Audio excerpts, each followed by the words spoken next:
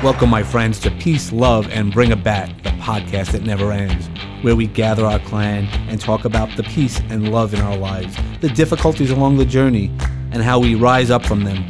We will experience a little thing I call Kluberty together, and by the end of the show, we're going to find our sweet spot. I'm Uncle Dave, and our transformation starts right here. Hey now, and how are you doing? I want to welcome you to the next episode of Peace, Love, and Bring a Bat. Today we have a martial arts expert, an expert in so many different things. I can't wait to talk to about it. His name is Dane Dormio. Hey, how you doing, Dane? Hey, David. I am great and super glad to be here. Well, thank you so much. I appreciate it. You know, I know we got connected, and then we connected on Facebook as well, and I was like, wow, this is somebody I really wanted to talk to. And I'm been eager to talk about it.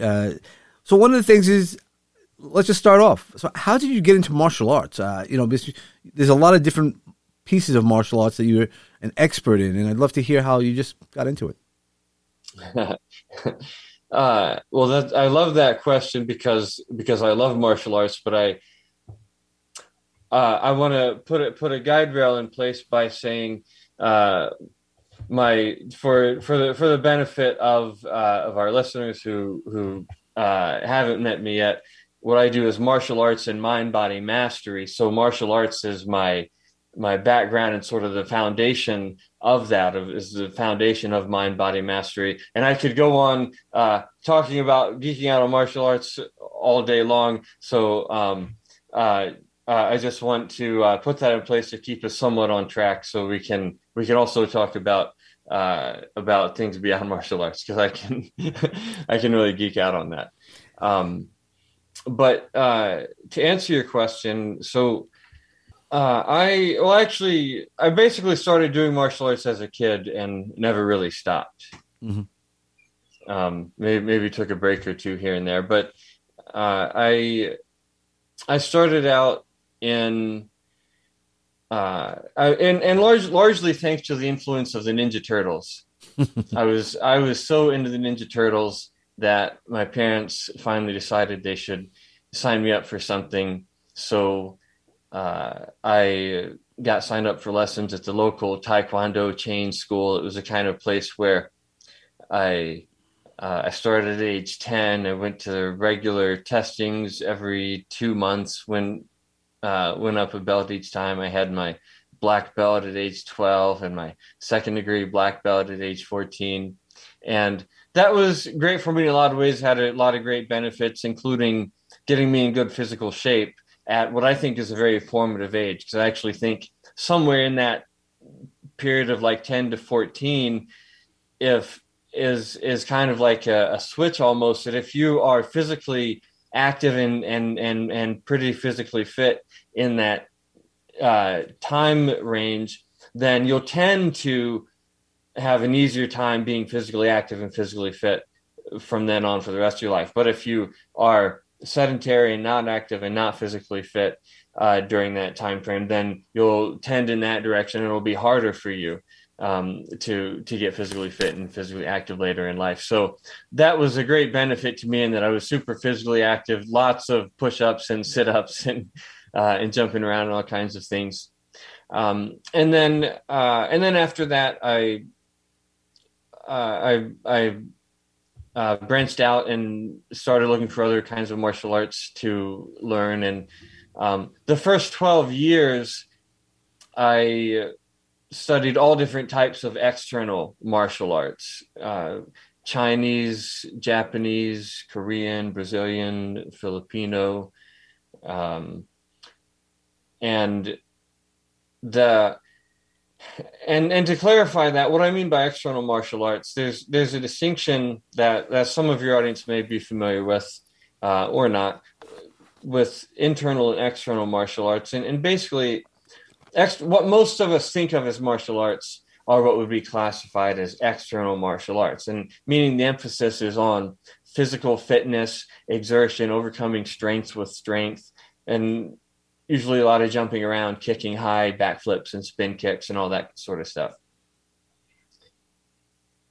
Internal martial arts, the emphasis is on cultivating a meditative state of awareness and developing relaxation and fluidity, soft power, overcoming strength with yielding, and paying attention to the breath and physical sensations and everything that's happening inside the body.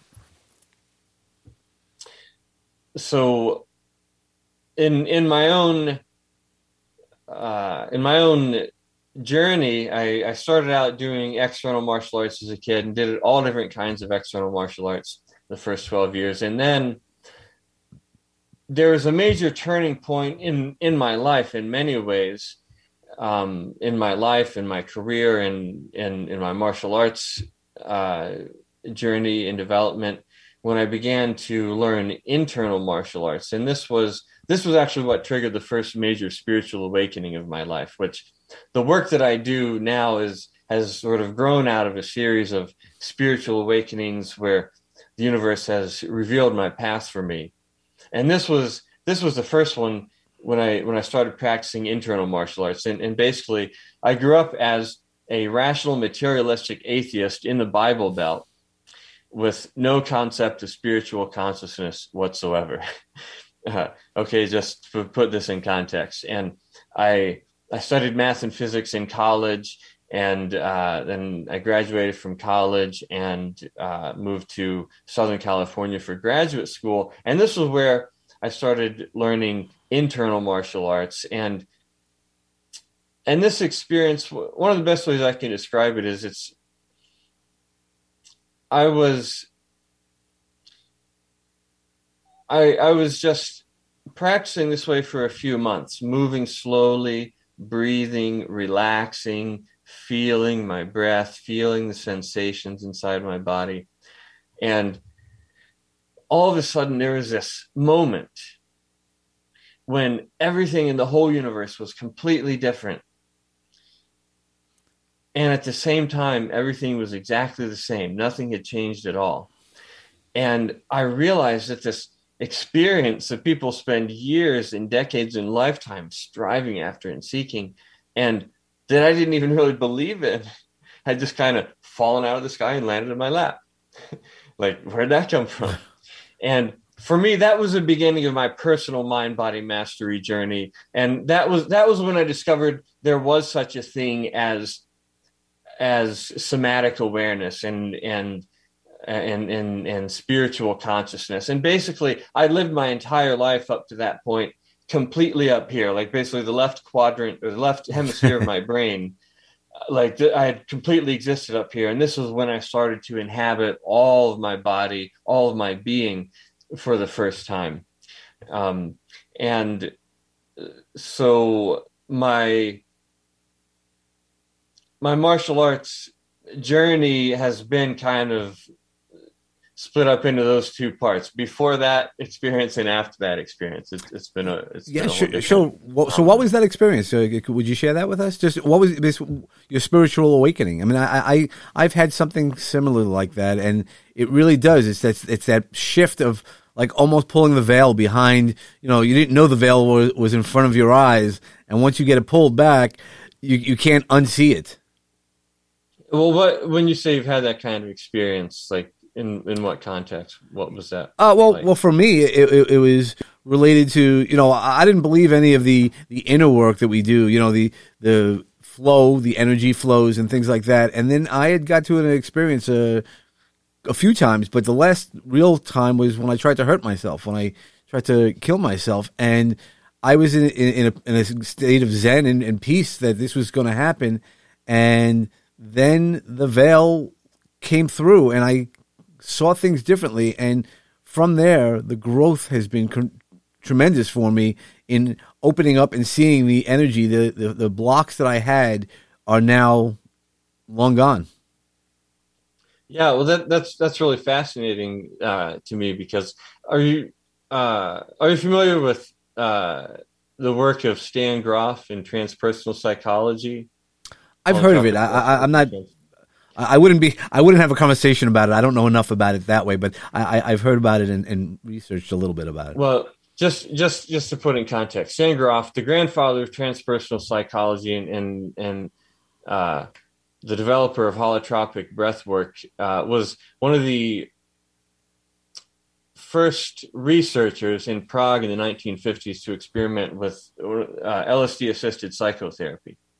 And through that work, doing that for 10 years and the continuation of that work, he developed the most comprehensive model of the human psyche to date. It transcends and includes both Freud's and Jung's models of the psyche and many others.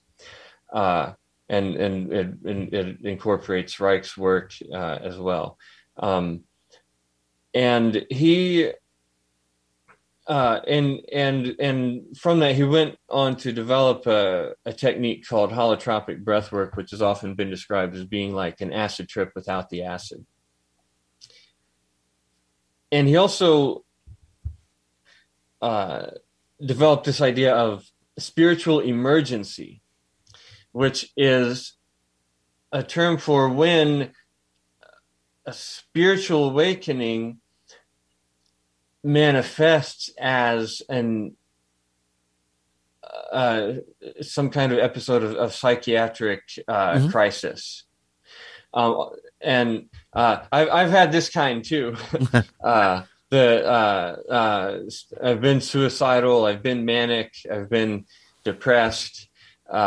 It's more common, and that's so. When I was in my episode, I was told, it's not your time, and you need to talk about it more.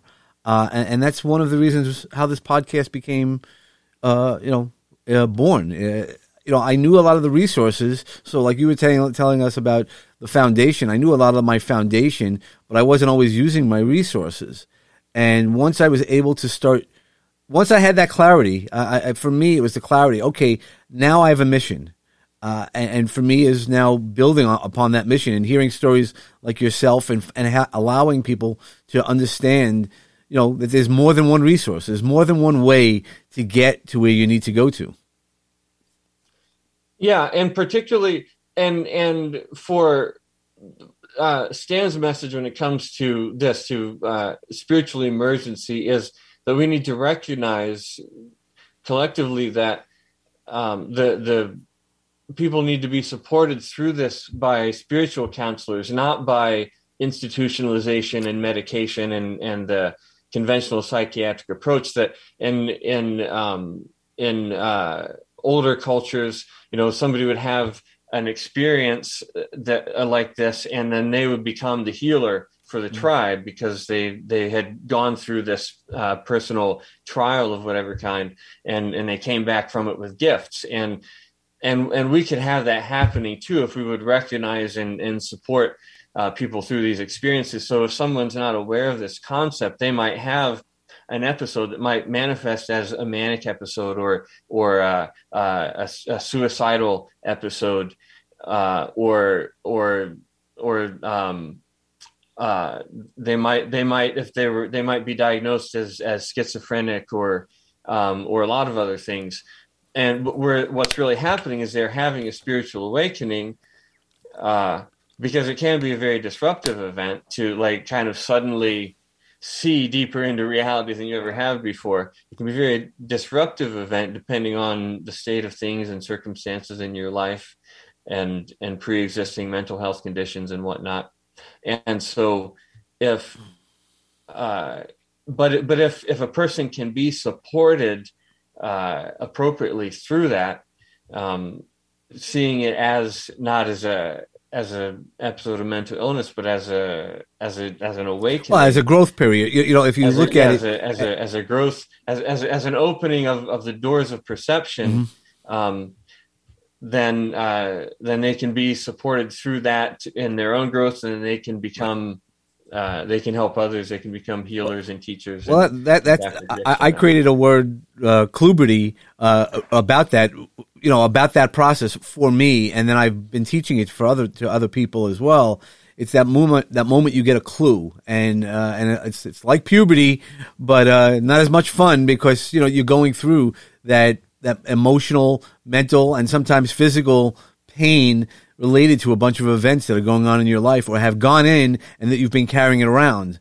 And it's pretty powerful. I mean, that's why, for me, that's where I go, okay, is it a Kluberty moment that I need to grow through again? Or is it something I just need to deal with for the time being and identify that differently to make sure the energy flows? I talk about that all the time. And I know you're one of the masters of energy flow. Another really helpful and powerful model that I've found is Ken Wilber's 3 dimensions of cleaning up, growing up, and waking up, as being the fundamental dimensions of human development. And I can definitely attest to this, because basically there's cleaning up, which is resolving past traumas and addressing shadow material. Growing up, which is developing the ability to handle responsibility in the adult world. And waking up, which is progressing through unfolding states and stages of advancing spiritual awareness. And a person can be very highly developed on any one of these axes and very undeveloped on any of the others. So I learned this because to get back to what you were asking about, the experience I had, the experience that I described is actually it was not a spiritual emergency. It was a very blissful, ecstatic kind of awakening. It was not exactly challenging at all. It was like being born, like being a baby all over again, almost. And one thing that I always like to emphasize about this is when we're talking about the concept of spiritual awakening, it's kind of linked in a lot of people's minds to the concept of enlightenment. And what do either of those terms even mean exactly? And, what does it mean to be, is there such thing as an enlightened master or an ascended master? And I've met people who think, if you're really enlightened, you could levitate, And there's kind of this image of it being a sort of final perfect endpoint or something, which it absolutely isn't. It is, and in my experience, what happened was I had this radical expansion of consciousness, and I got better at a whole lot of things. I advanced more in my martial arts skills in the next 6 months than I had over the previous 12 years. Or it was more like I unlocked access to skills that had been dormant. But I advanced more just in my physical ability over those 6 months than I had in the previous 12 years. And I developed deep insights about the nature of consciousness and reality and neural nets. And I wrote down pages and pages of notes and theorems. I was in graduate school in physics at the time. I wasn't aware that I knew anything about neural nets, but all this knowledge about neural nets just started pouring out of my head, or more like it was pouring into my head. But it was like I had access to all this, everything I'd ever perceived and just never put together. And suddenly I had access to it. And then after that, what ended up happening was I dropped out of graduate school, moved to Houston to go into the real estate business, got involved with a scam artist, acquired $1 million in mortgages, all of which foreclosed within 9 months, and ended up being homeless and suicidal and living on the street for about 5 years. So point being, this was not any kind of like perfect finished endpoint. And this was only the beginning of my problems in life. So I always want to put it in that context, because a spiritual awakening, and it's also not a single thing. There can be, we tend to have, if we continue growing, then we'll have a series of them. We'll continue having them throughout the course of our life, and they'll kind of get bigger and deeper in a certain sense. But The way that I recognize this, the way that I actually recognize what happened to me was I went to a small private liberal arts college, majored in math and physics, but you have to study some of everything. So the religion elective I took was a class in Buddhism, and I learned all these cool old stories, including the one about Siddhartha Gautama sitting under the Bodhi tree and having the Satori, the instantaneous awakening experience, and arising as the Buddha, the awakened one. And it was just a bunch of cool old stories at the time, didn't really mean a lot to me. And then when this experience happened to me,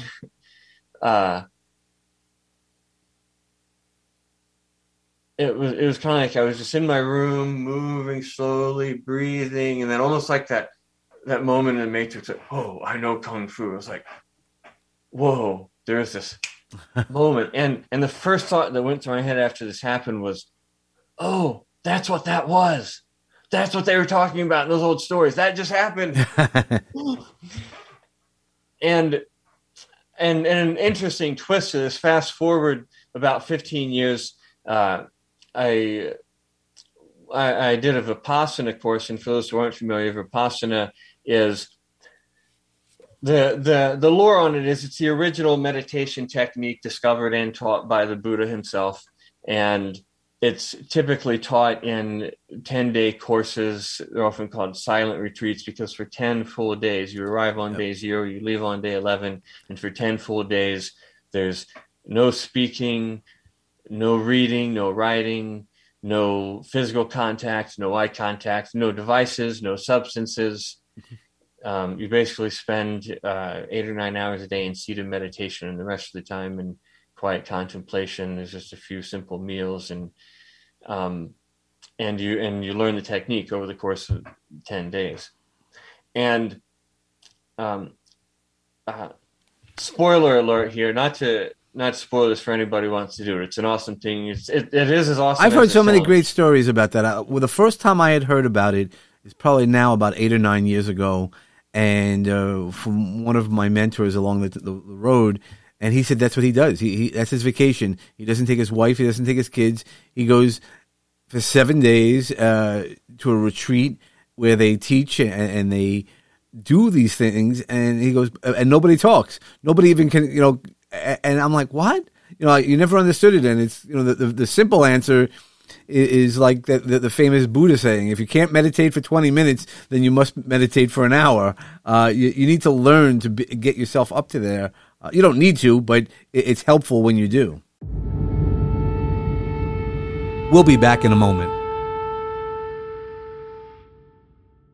Beep, beep, beep. We are interrupting this show to tell you about our podcast with a very special announcement. Hey folks, I hope you're enjoying your podcast, what you're listening to right now. But I would like to tell you about another one. We are Sounds Like Autism, produced by Launchpad 516 Studios, which is full of impactful programming. It's the podcast that celebrates neurodiversity by speaking to the people who are helping to create a more inclusive world. I am Dave Thompson. I am an educator and an innovator and a leader within the space of helping the world become a more inclusive place for neurodivergent people as a neurodivergent self-advocate myself. And my co-host, Josh Mirsky, is an incredible, hardworking, big picture dude who is on the autism spectrum and super stoked to spread his message of inclusion along with me. We've had folks on from all over, all walks of life, all over the country, and more. You don't need to be someone who is autistic yourself or have skin in the game. You don't need a family member or a neighbor who is autistic. You probably have one, but you don't need any of that to get stoked on neurodiversity and inclusion. We're confident that if you give us a shot, if you join us on our journey, that you'll be a lifer and you'll be fully invested in this mission. We are just so delighted and honored to have this kind of platform to share with you all what we do. Check us out. I hope you enjoy your current podcast, and then after that skedaddle and come right over here to Sounds Like Autism and check us out. Now, back to the show. You're listening to Peace, Love, and Bring It Back with me, Uncle Dave Shemetsky. It's essential. I mean, the course is designed to experience what it's like to live as a monk or a nun for 10 days. and to have a deep, powerful, experiential learning experience, and to learn the technique so that you can then continue to practice it, and so on. And it totally is as awesome as it sounds. If it sounds great to you, you should totally do it. If it sounds terrifying to you, you especially should do it. But essentially, this is what it comes down to. Like, they break it down step by step and teach it over, build it up. But essentially, it comes down to you sit still, you relax your body, you pay attention to your breathing and bodily sensations, and that's it. That's the technique. And when I learned this, I was like, "Oh, you don't say." I mean, well, I was moving slowly instead of sitting still, but the breathing, the relaxing, the sensation. Oh, maybe there really is something to all this. Yeah, stories after all. The more you quiet yourself, the more you're able to hear, and that's why it sounds powerful, because you're all focusing from within yourself. I mean, essentially, that is supposedly, according to the Vipassana tradition, that's the core of the Buddhist teaching, is that the gateway to ultimate reality is not out there. It's through the doorway of your own bodily perceptions. Your own bodily perceptions and sensations are the fundamental truth of reality, to boil it down. Yeah, no, right. It is. Now, so I know. So you started out with the martial arts, and you eventually came to the inner martial arts, which is the mental awareness, and you just were sharing us about some awakenings. And you have the Mind Body Mastery Academy. So I know among the things that you do is work with the flow and stress reduction. What would you suggest to somebody who's going through a stressful piece of life? That's a great question, because stress reduction is kind of the key unifying theme of what Mind Body Mastery is about. And the fundamental principle is this: when it comes to stress or anxiety or these related kinds of things that we experience, there's two fundamental ways to deal with that, two fundamental ways to approach it, what I refer to as the internal path and the external path. The internal path, and the internal path and the external path together make up Mind Body Mastery. Mind Body Mastery is about the synthesis of these two approaches. The internal path is about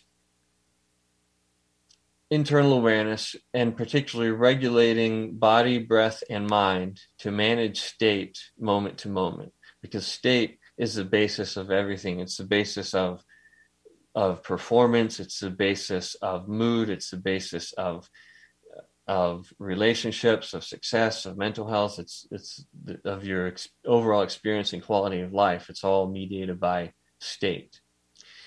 So learning how to regulate body, breath, and mind through practices like exercise, breath work, meditation, mind-body practices, specific mind-body practices like yoga, qigong, to reduce your reactivity and increase your ability to handle and hold up and perform under stress. The external path has to do with information and action management, personal organization, productivity, personal systems. In other words, figure out how to solve the problems that are causing you stress, mm-hmm. and put systems in place to ensure that they remain solved. Voila, less stress, right?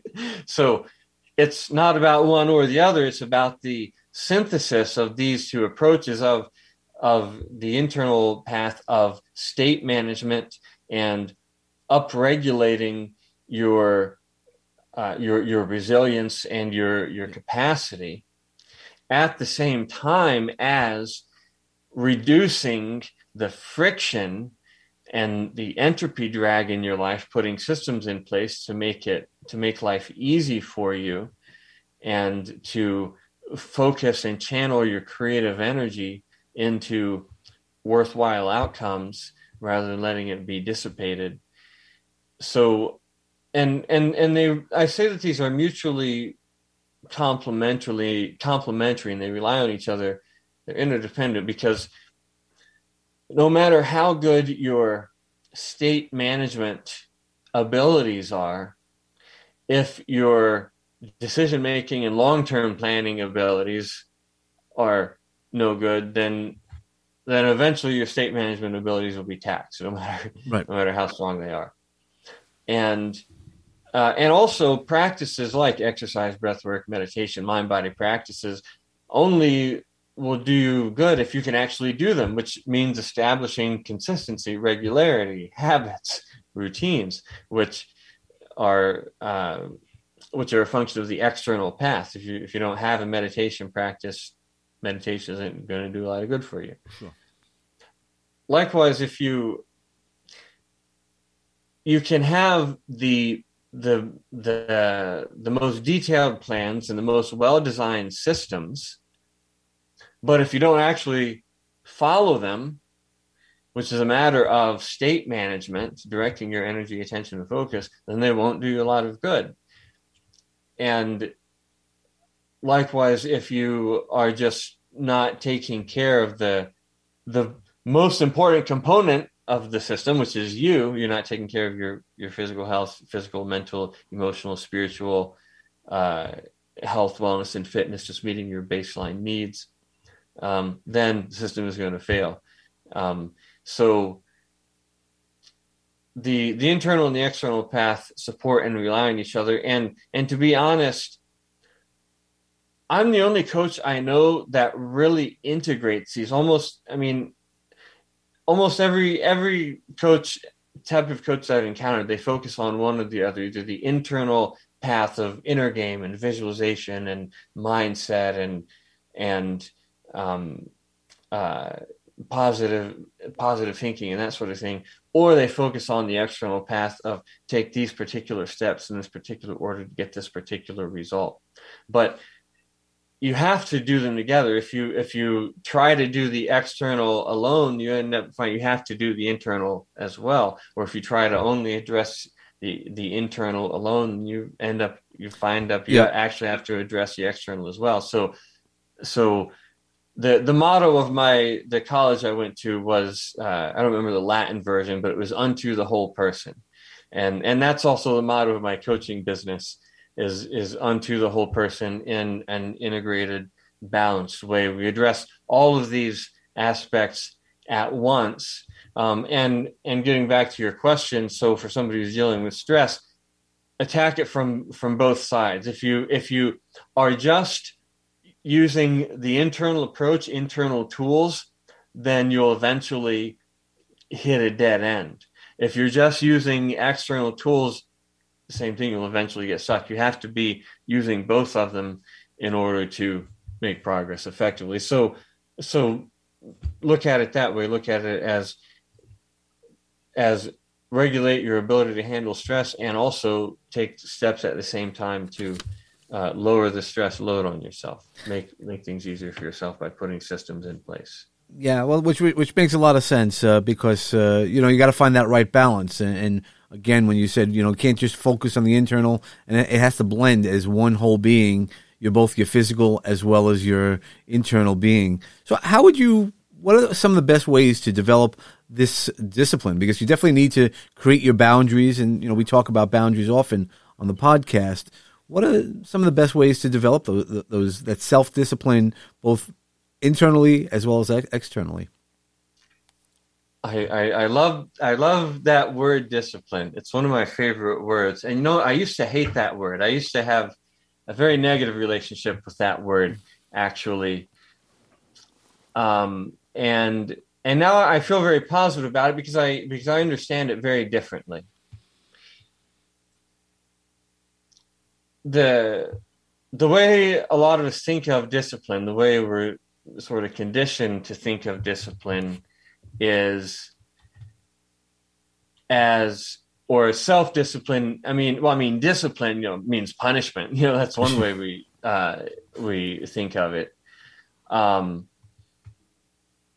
But self-discipline in particular, we think of self-discipline as meaning making yourself do something you don't want to do.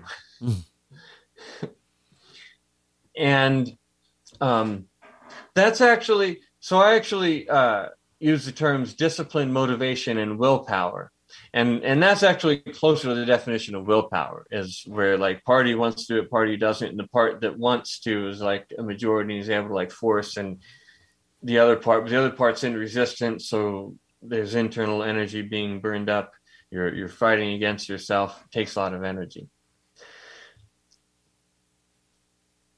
So the way that I understand discipline now, it's related to motivation, and motivation has 3 parts. Well, actually, let me define willpower more precisely. Willpower is the mental energy required to overcome internal or external resistance to doing a behavior. And willpower takes mental energy, and it's the same mental energy that's used by critical thinking, decision-making, short-term memory, and empathy, which is the basis of the phenomenon of decision fatigue, where the more energy you expend on one of these things, the less energy you have available for the other. So discipline is actually about willpower conservation. We want to conserve willpower as much as possible. We want to using discipline and willpower are actually inversely related. The more discipline you have, the less willpower it takes, and vice versa. But motivation has 3 parts, which are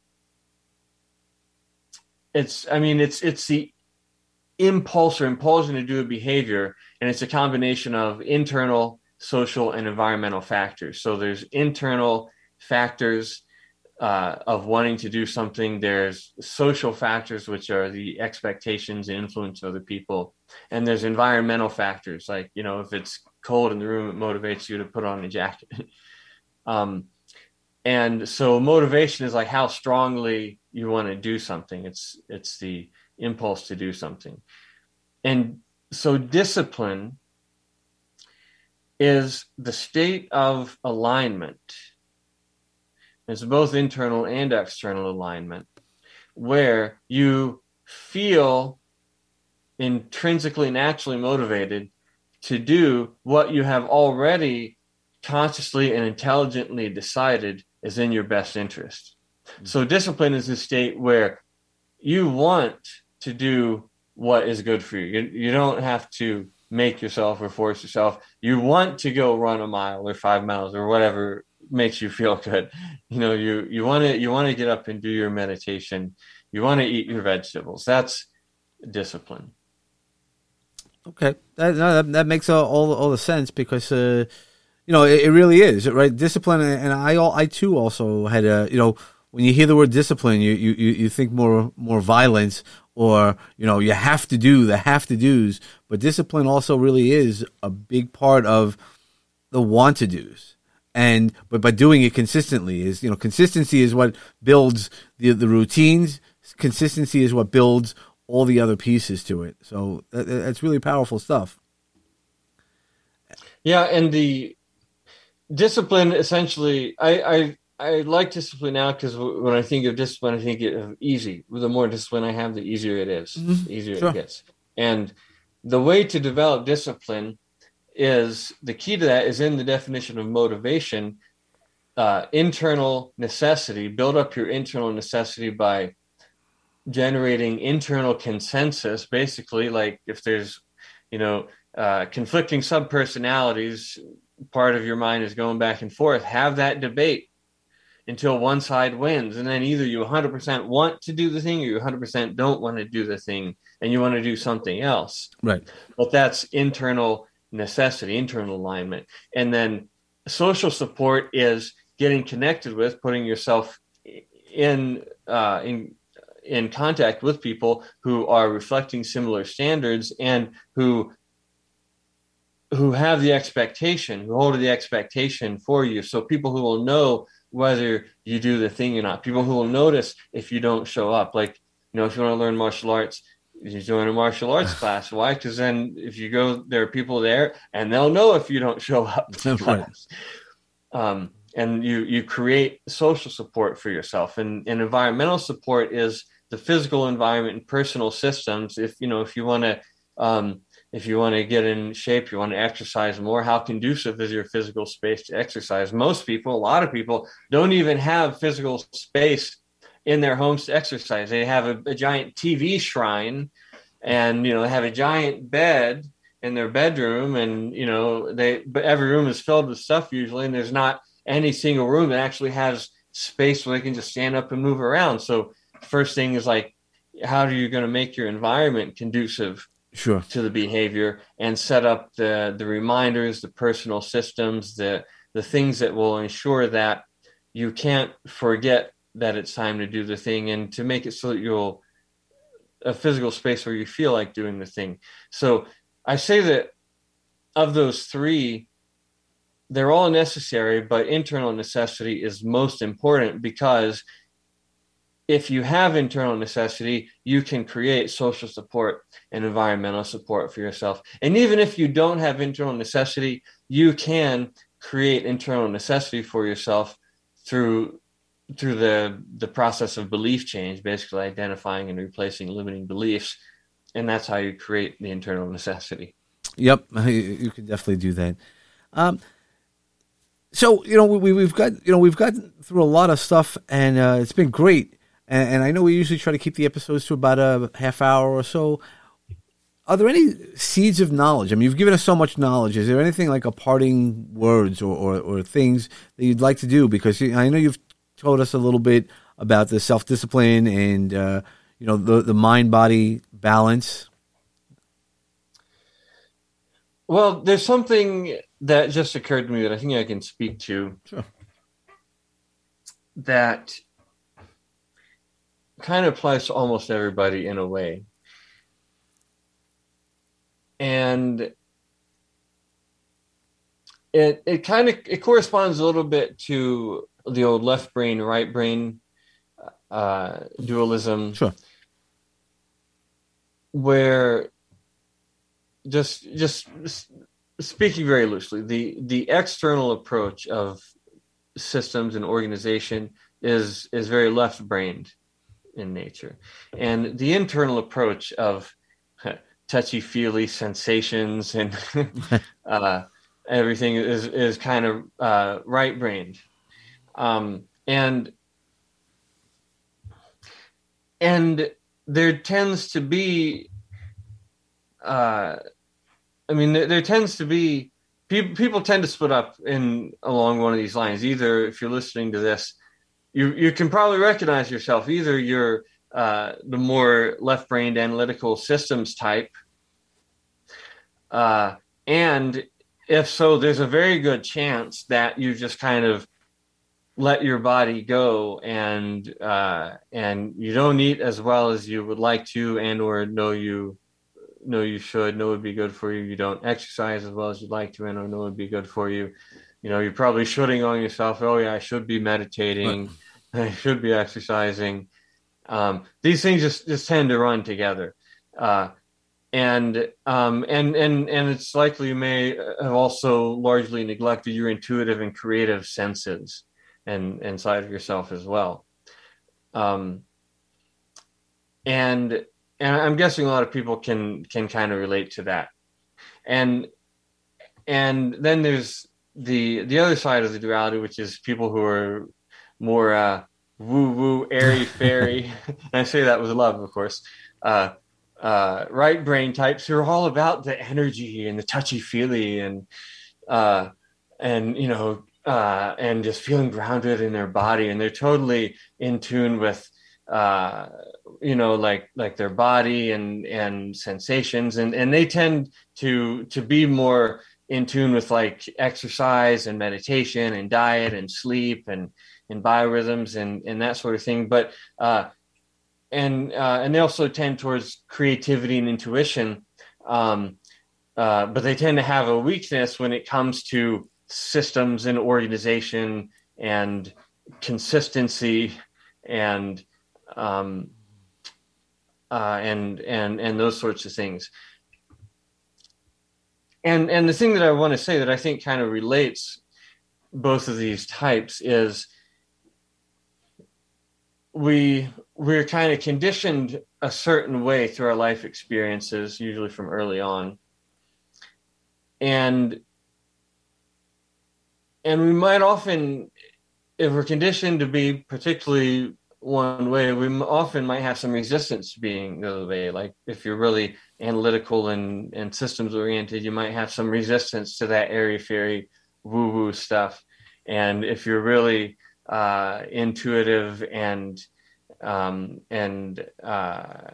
energy oriented, you might have some real strong resistance to structure and organization. But here's what I can attest from my own experience. When I as I said before, I pretty much grew up entirely in my left brain, and then I developed all these other capacities. And people since then have often told me, "Wow, you're really a balanced person. You know, you can play both sides." And I can recognize that about myself as well, because I can freely move between the two sides of my brain, so to speak, with no restrictions. And so developing the right brain intuitive kind of side, I didn't lose access to my left brain capabilities at all. And so that's the thing that I want to point out, is that if you develop your own developed capacities, you're not going to lose the ones that are already developed. They're not going to be lessened in any way. In fact, they'll be amplified. They'll be more powerful because you'll be able to use them more flexibly. And the feeling, just the feeling, having more capacities corresponds to having more freedom. And my definition of freedom in this or in any dimension, just in general, is freedom is the state of not being locked into or out of any potential capacity of the system. So that's powerful. Yep. Not being trapped on the left or on the right, or out of the left or the right side, but being able to freely move between them. Right, that's the greatest way, because that's why growth. That's why we keep learning.